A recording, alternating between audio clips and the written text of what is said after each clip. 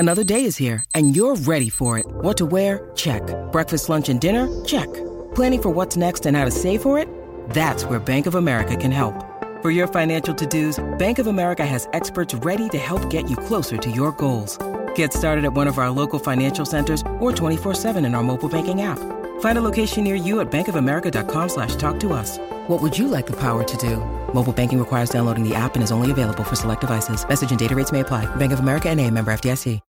When you need mealtime inspiration, it's worth shopping Kroger, where you'll find over 30,000 mouth-watering choices that excite your inner foodie. And no matter what tasty choice you make, you'll enjoy our everyday low prices, plus extra ways to save, like digital coupons worth over $600 each week. You can also save up to $1 off per gallon at the pump with fuel points. More savings and more inspiring flavors make shopping Kroger worth it every time. Kroger, fresh for everyone. Fuel restrictions apply.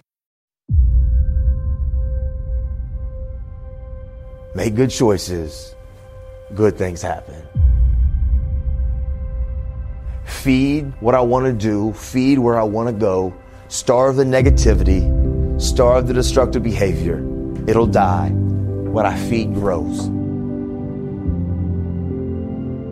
The greatest tool you and I have as people, and this is what makes us unique beyond every other living being entity that has a heartbeat on this planet. Every other animal, every other germ, every other specimen, I don't care what's out there that's a living organism. What makes you and I unique is whatever we put our time and our focus into grows.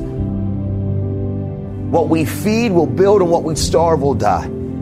Time and focus are the most two valuable tools we have as people.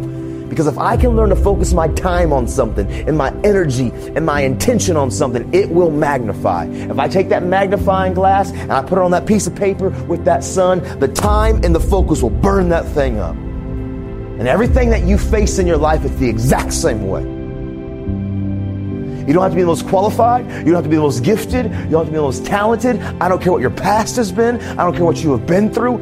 Begin to take control, put your time, your focus, and the energy on the objectives that you want to create for your life, and go get it. And I don't care about anybody's negativity around you. Drown them out.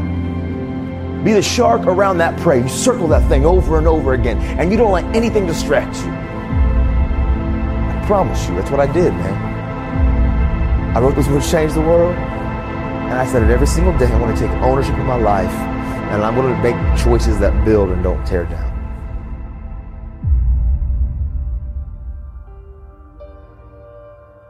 But every day I started to say, if I can live a life of transparency, accountability, which means I'm going to talk, I'm going to allow mentors and coaches into my life. I can't do this on my own.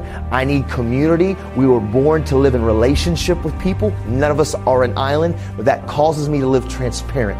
I've got to be willing to talk about my stuff, even though it's super uncomfortable sometimes, even though sometimes I don't trust people, even though sometimes I don't feel like people always have my best interest in mind. I'm not telling you to air your mare out there to anybody, but there are people in your life that you've got to allow to lean on. Transparency is a powerful tool because it also causes you to process and for you to think. I talk to people not because I need you to always give me a great answer. I talk to people because I believe in the human mind, and we are freaking geniuses. Every single one of you in here, man. You are a genius. You have the ability to process, to think, to decision make, to create. You are a unique, very unique person. One of you have a turtle shell on your back, and when things get tough, I'm going into defense, protect, mask mode.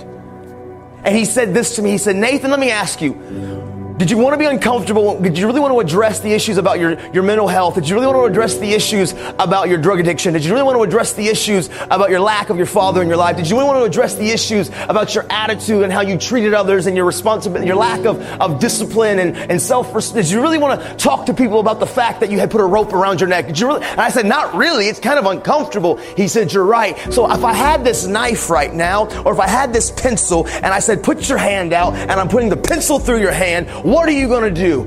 Boom! But he said this. What if I told you, if I don't put the pencil or the knife through your hand, your daughter will die? Cut my hand off. I won't move it for a million years. Forget my hand, take my life.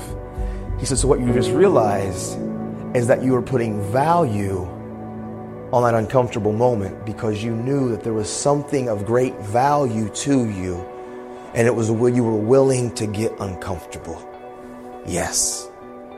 You see, the reason why many of us battle sometimes with change, the reason why many of us battle sometimes with words like anxiety, depression, we battle with some of our mental health issues, we battle with the suicidal ideologies and talking about it, or we battle with the issues that we're struggling with.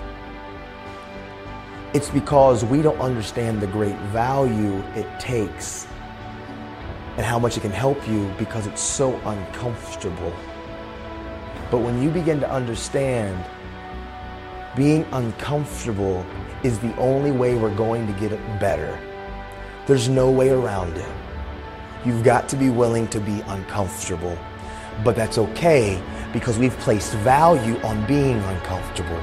I know if I begin to talk about my stuff and find the courage and begin to speak up and to speak out and process my emotions and find those trusted, caring adults and find those good friends that I can lean on, and if I can speak up and speak out and not worry and be anxious and have the anxiety of what's their expectation of when I talk about this. I didn't see this coming from you, Nathan. He said this. No.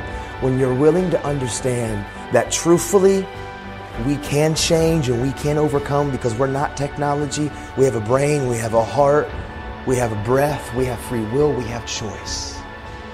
People can change. As you go on and chase down your career, whatever that is, whatever that's going to turn out to look like, if it's college, if it's vocation, if it's just getting a job, whatever it is, listen to me and let me qualify this. Don't pursue profits, gains. But when I'm talking about profits, I'm not talking about just money, financial. I'm talking about social, emotional, mental, friendship, relational, financial gains. Profits are gains. As you go on to the next chapter, don't pursue profits, pursue purpose.